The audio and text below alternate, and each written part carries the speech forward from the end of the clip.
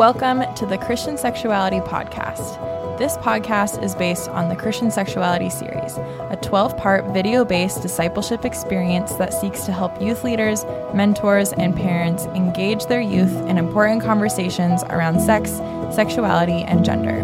These interviews from our guests have all been previously recorded in a video interview experience. Today, your host is Claire Hilmick, and we are joined by author and speaker Dr. Gregory Coles. To start out our conversation, we asked Gregory what high school was like for him and if he came out to anyone. So there was exactly one person that I came out to before I turned 22. So any time when I started experiencing this through middle school or high school or college, exactly one person who I came out to, and it was my brother John when I was in about 7th grade. And I remember that we had just come in from a rainstorm and both of us were drenched. And he asked me some honest question about sexuality that I just couldn't think up a better answer for. And so I told the truth and I said, John, I think I'm gay. And he, wanting to be reassuring, was like, oh, no, you're not gay. He said, in puberty, you can lust after anything. Like, you could lust after a mop bucket if you wanted to. He wasn't that flippant about it.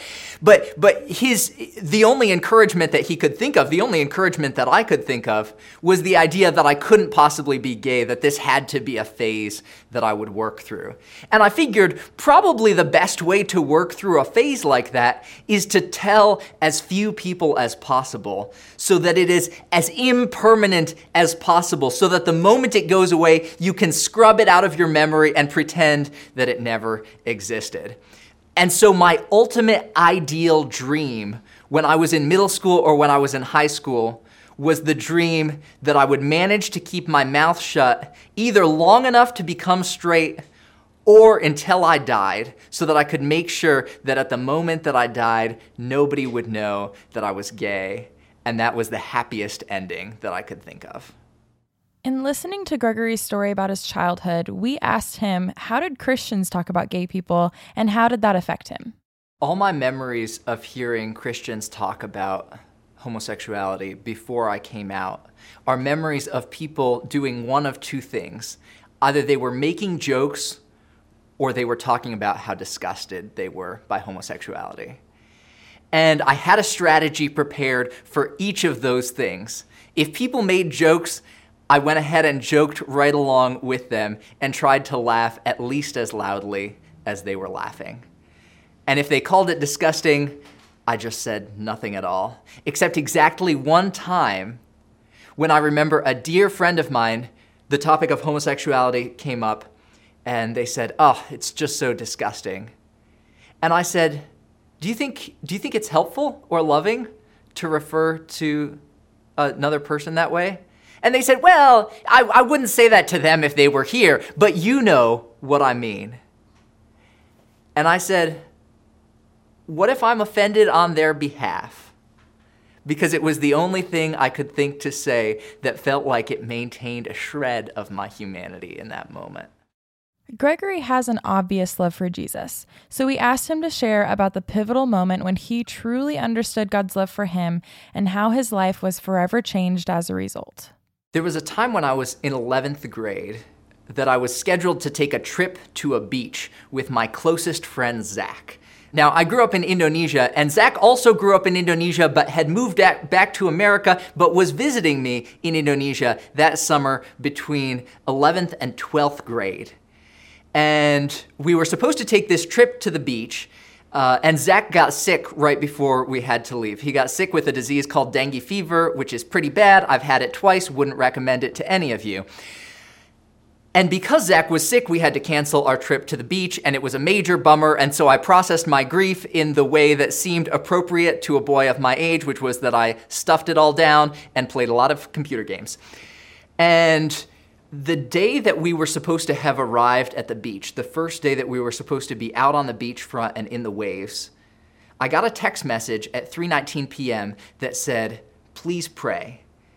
And so we looked at the news and we realized that Pangandaran, that same coastal beach town where Zach and I were supposed to have been out in the waves, had just been hit by a massive tsunami. And I believe around 600 people died in that tsunami. And it is most likely only because Zach was sick that there were not 2 more dead.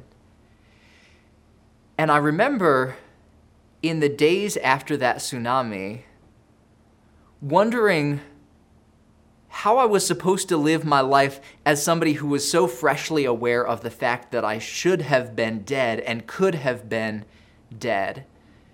And it struck me that if I live like someone who should have died and yet was spared from death, even by something that didn't feel like a good thing at the time, even by something I wanted to complain about, like Zach's sickness, that if I had been spared from death, then maybe that meant that everything that happened in my life after that moment was just part of the extra gift that God wanted to give me. That maybe the moment had passed after which I wasn't owed anything by the world anymore, after which my life didn't really even fundamentally belong to me anymore, because I already deserved to be dead.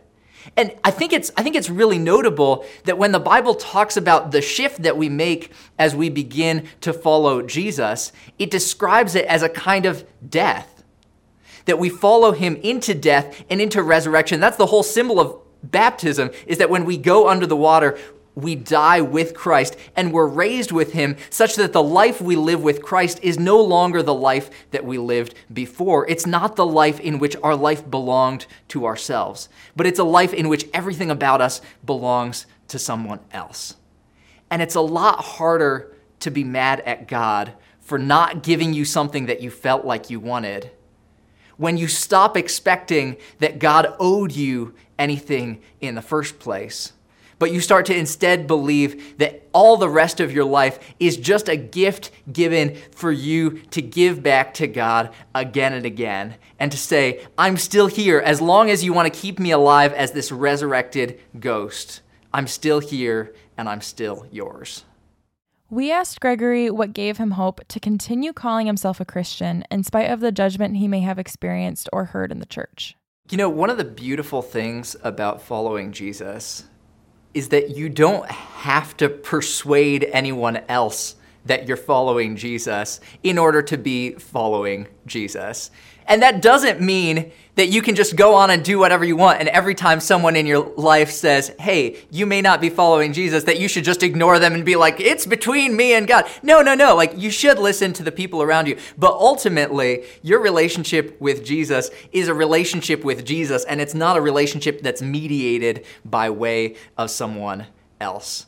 And that was really important for me to remember in times in my life when I was forced to wrestle with the disconnect between looking at the God of the Bible and experiencing him in my own life and saying, I know this God, I love this God, but I don't always love the thing that I experience from the people around me who say that they also know this God and love this God. But there's a lot of freedom that comes when we remember that the people around us who love God love him as imperfectly as we love him. And if we try to only follow God to the degree that we feel like the people around us are doing a good job of loving us well, then we'll never feel like God loves us as much as he actually does. Because no one else in our life is capable of loving us as well, as perfectly as God loves us. And so if we're looking to the Christian community in our life, no matter how good it is, if we're looking to them to determine whether or not God's love is perfect enough to receive us, we're always going to end up with a deficient view of God. But it's only when we look directly to God that we begin to see, no, in fact, no matter how screwed up the people around you are, and trust me, the people around you are screwed up, because if you know how screwed up you are, just imagine all the rest of the people also being screwed up. The love that we need is the love of God. And when we're in touch with that love, then we're able to find grace for the community around us and to experience God through that community, even when it's imperfect. To continue the conversation, we asked Gregory to unpack God's standards of obedience and his own journey of submitting to his authority. So when I was wrestling with the question of what it would look like to be obedient to God in the realm of my sexuality, there was a time when I was thinking about my need to be obedient to God, my need specifically as somebody who was gay, And it seemed really unfair because I was like, and everybody else just has that simple thing that they do that doesn't involve any obedience to God. And so I'm thinking through like, oh man, like I'm not supposed to lust after men. Like I'm not supposed to watch gay porn. Like I'm not supposed to. And at some point I had to stop myself and be like, hold on for a hot second. All of these things that I am called to submit in the realm of my sexuality, the ways that I'm called to be obedient to Jesus, are also ways that my straight siblings in Christ are called to be obedient to Jesus in the realm of their sexuality. There are ways that my male friends in middle school and high school and college and beyond struggle with their sexuality that I do not. For instance, if you took one of my straight male friends and dropped him into a room full of naked women, he would find it very difficult to not lust in that moment. I, however, would find it remarkably easy to not lust in that moment. And so there's actually a kind of holiness that comes easily to me in ways that it doesn't come as easily for my friends who are straight. But there are also things specific to my sexuality that I wrestle with as I'm trying to figure out what does it look like for me to be obedient to Jesus. And I think in the end, all of us experience our sexuality in a way that is in some sense fallen, right? None of us are exactly what we were designed to be as perfect original creations. And yet, even though all of us bear the marks of the fall, we all also bear the fingerprints of a God who put us together with thoughtfulness and said in the moments that he created us, well, hot dang, that is very good.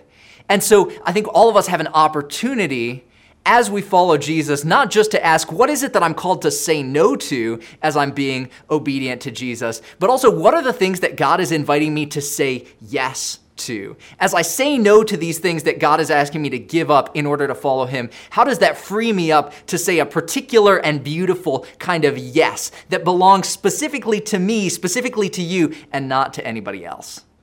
Next, we asked Gregory to define the term gay. We also asked him if same-sex attraction is a sin.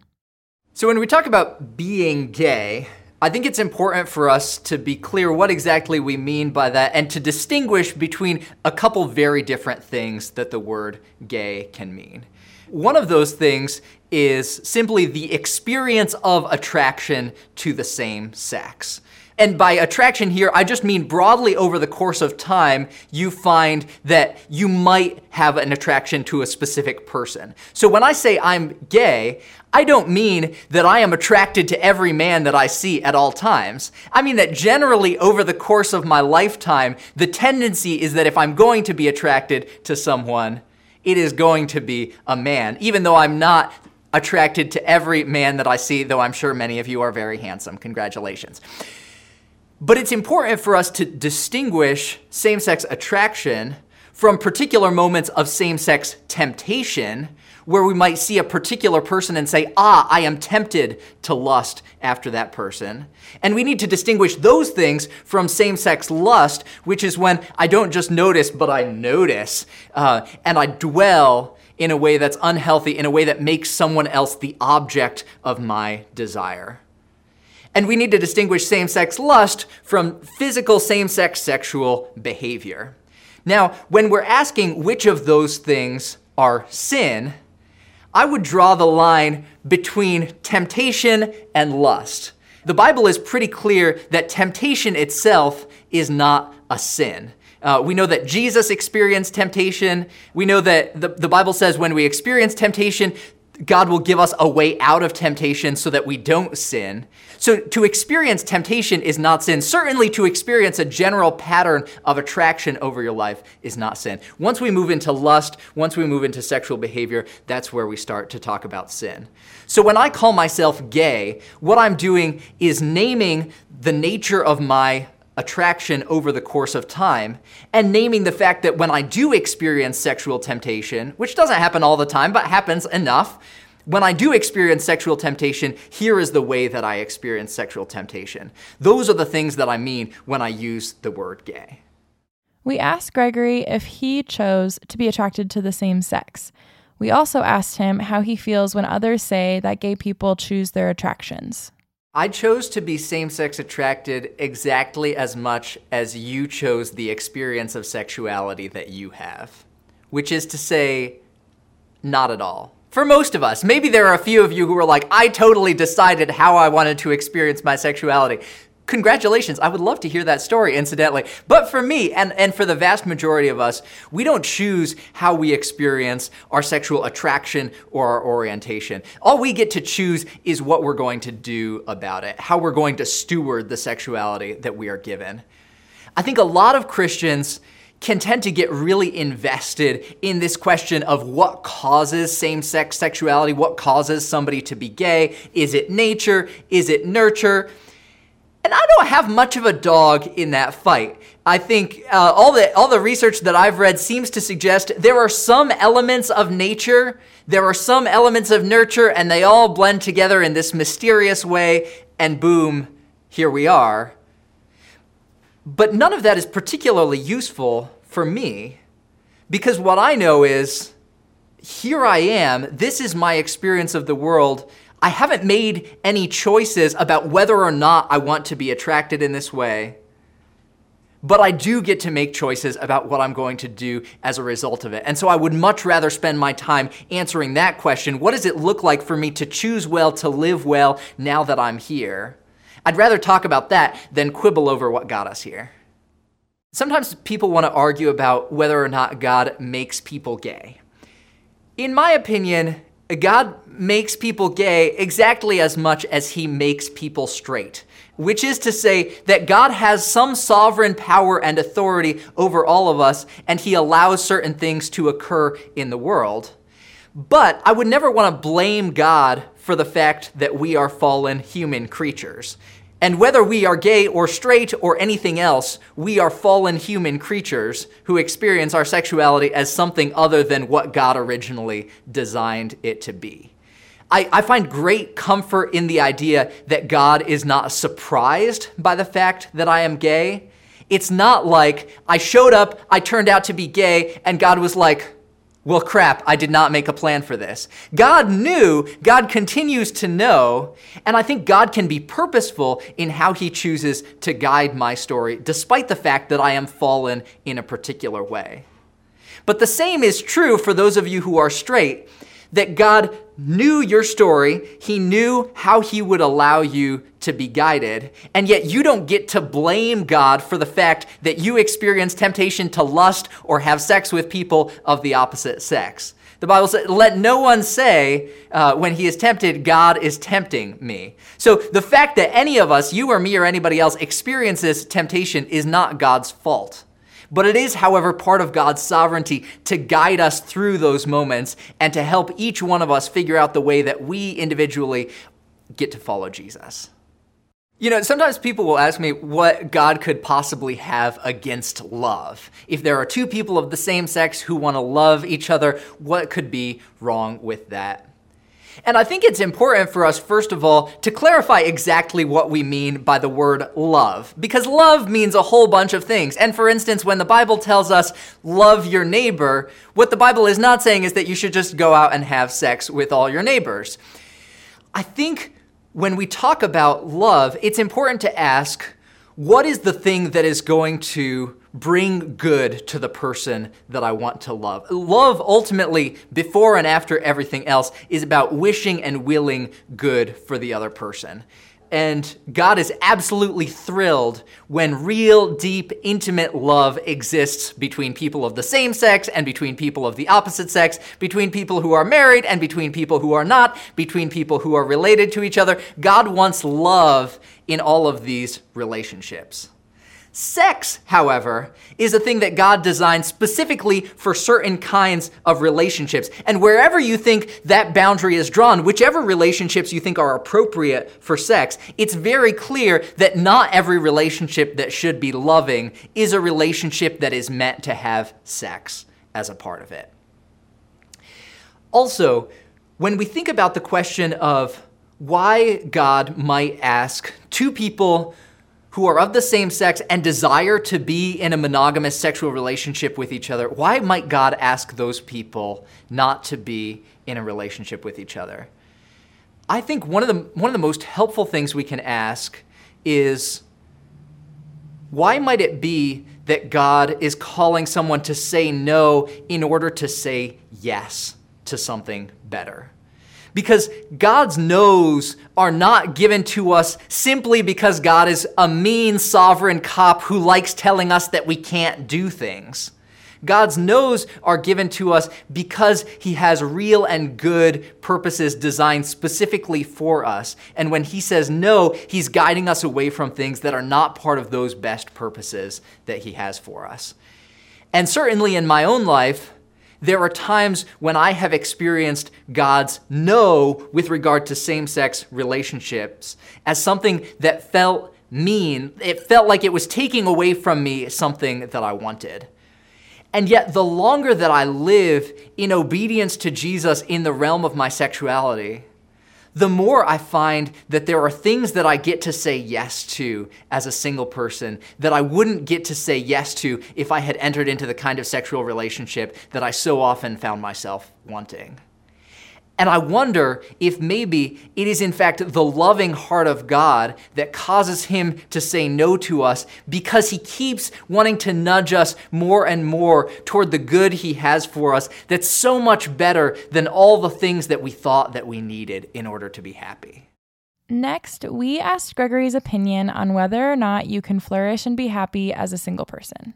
So when I first came to the conclusion that God seemed to be calling me to be single for the rest of my life, there were a lot of assumptions that came along with that for me. And I assumed, for instance, that if I was single for the rest of my life, that would mean that I spent my entire life living alone. It would mean that I never had deep, emotionally intimate relationships with other people because I assumed those kinds of relationships were supposed to be reserved for marriage. It would mean that I would never have a friend to whom I was so committed that we would choose to live in the same place for the rest of our lives instead of just following whatever job offers we got until we died. It would mean that I would never get to be deeply involved in the lives of young children and see them grow up and get to be a part of them becoming who they were. I worried that being single would mean that I was condemned to a life of solitude. And it took a while for God to begin to change my heart on that and to cause me to see that actually none of those things are part of God's vision for singleness and celibacy. There's this wonderful moment in the New Testament, in the Gospels. It's so good that it happens in all three of the synoptic Gospels. It's in Matthew and in Mark and in Luke. And it's this moment where Peter has said, Jesus, we left everything to follow you. And so I just want to know if there's going to be something for us disciples. And I love the way that Jesus responds to Peter. What he says is, truly, I tell you, there's no one who has left home or fathers or mothers or sisters or brothers or wives or children or fields who will not fail to receive 100 times as much in this life and in the age to come, eternal life. And I love the way that Jesus responds to Peter, because what he doesn't say is, Peter, you idiot, you didn't give up a thing, quit whining and go stand over by Thaddeus. Jesus admits that there is real loss and real sorrow in following him, that we give something up. And yet what he promises us in return is something so much better than everything that we had lost. He promises us very concretely 100-fold the family that we lose. As somebody who is single and celibate, I often feel like there is a kind of family that I have lost. There's a kind of family that I have said no to. And sometimes I look at the world around me, I look at the church, and I wonder whether Jesus' promise to me is really going to turn out to be true, that I actually will find 100-fold all the family that I have lost. But I think the promise that Jesus is making there is not just a sort of abstract promise that as if from nowhere we'll get a sense of warm fuzzies and happiness. The thing that Jesus is promising very concretely is he's promising us the family of God. He's promising that we will be family to each other. And what I've found in my own life is that when the church is really working well, the church is that family to me. And it's a family that's so much better than any family I could have conjured up for myself. And in the moments when the idea of the church as my family seems like a cheap substitute for having a wife and 2 1/4 children and a picket fence, I don't think the problem is with Jesus' promise. I think the problem is that sometimes we in the church have failed to really live like family to one another. And I think there's an invitation here for all of us to step up our game and start to be more concretely family to one another, to actually open up the boundaries of our homes and our lives, the way that we walk this world together, so that we're not just family in some abstract, passive sense, but we are really and concretely 100-fold everything that we have given up in order to follow Jesus. So what does it look like if you believe in a historically Christian view of marriage? What does it look like to love gay people? Now, one thing we need to remember for starters is that there are a whole lot of very different ways of being gay. And so, for instance, loving someone like me who is a gay person, which I hope that you will do, might be very, very easy if you have a historic Christian view of marriage. There might be some challenges that arise if you're loving someone who is gay and is not a Christian, or someone who is gay and identifies as a Christian but has a different understanding of sexual ethics. How do you love those people? And as we wrestle with that question, I would maybe encourage you to start by wrestling with the question, how do you love anyone in your life who either doesn't follow Jesus or follows Jesus imperfectly? And I hope that as you think about the answer to that question, you will have just thought of everyone you know, including yourself, that all of us either do not follow Jesus or follow him imperfectly. And the question that we get to ask in all of those relationships is, how can I be someone who demonstrates to this person my care for them as an individual, and who takes whatever opportunities I can as it's appropriate to nudge them in the direction of Jesus? Now, nudging somebody in the direction of Jesus does not mean trying to convince them to make different choices with their life in order to make you feel more comfortable. If somebody doesn't know Jesus, I don't expect them to live like a follower of Jesus. And so the only conversation that is productive for me to have with somebody who doesn't know Jesus is, hey, there's this Jesus guy, he totally wrecked my life, and you should meet him. Beyond that, I just want to be invested in their life. I want to demonstrate to them how much I care about them, and I want them to be able to see through me a partial but still beautiful vision of the love of God. I want to be a conduit through which they can see how much Jesus cares about them. As for people who are following Jesus or who identify as followers of Jesus, but maybe don't share your understanding of sexual ethics, or maybe they do agree with you on the historically Christian view of marriage, but they're having trouble living up to their own sexual ethic. How do you engage with those people?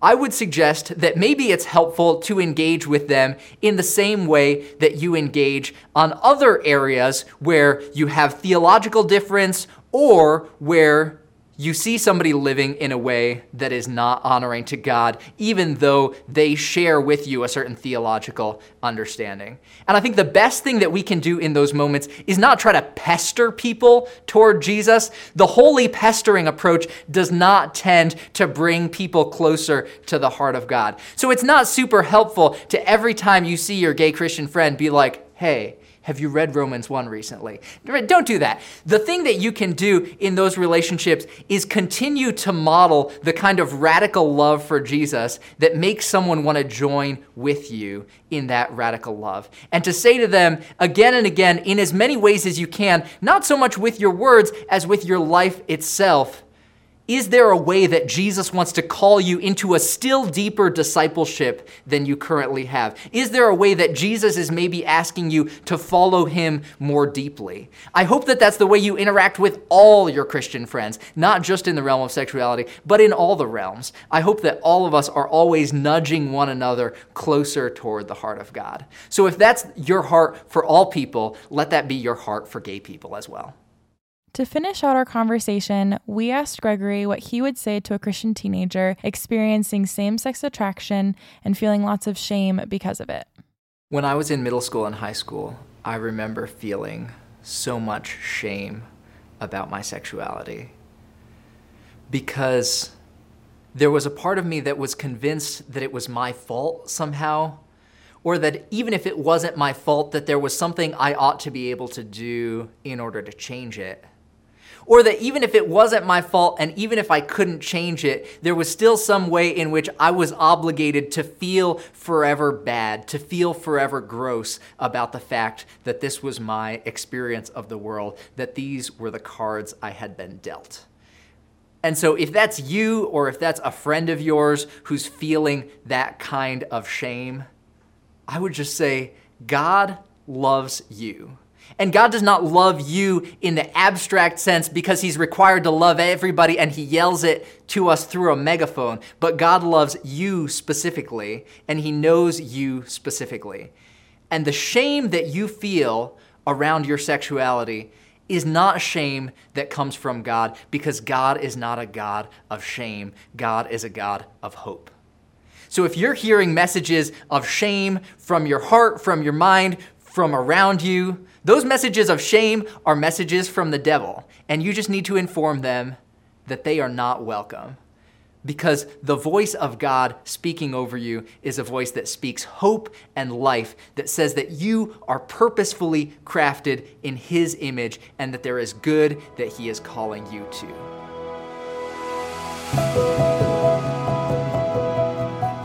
Thank you for listening to this episode of the Christian Sexuality Podcast. Be sure to visit www.christian-sexuality.com to learn more about the video resource that this podcast is based on.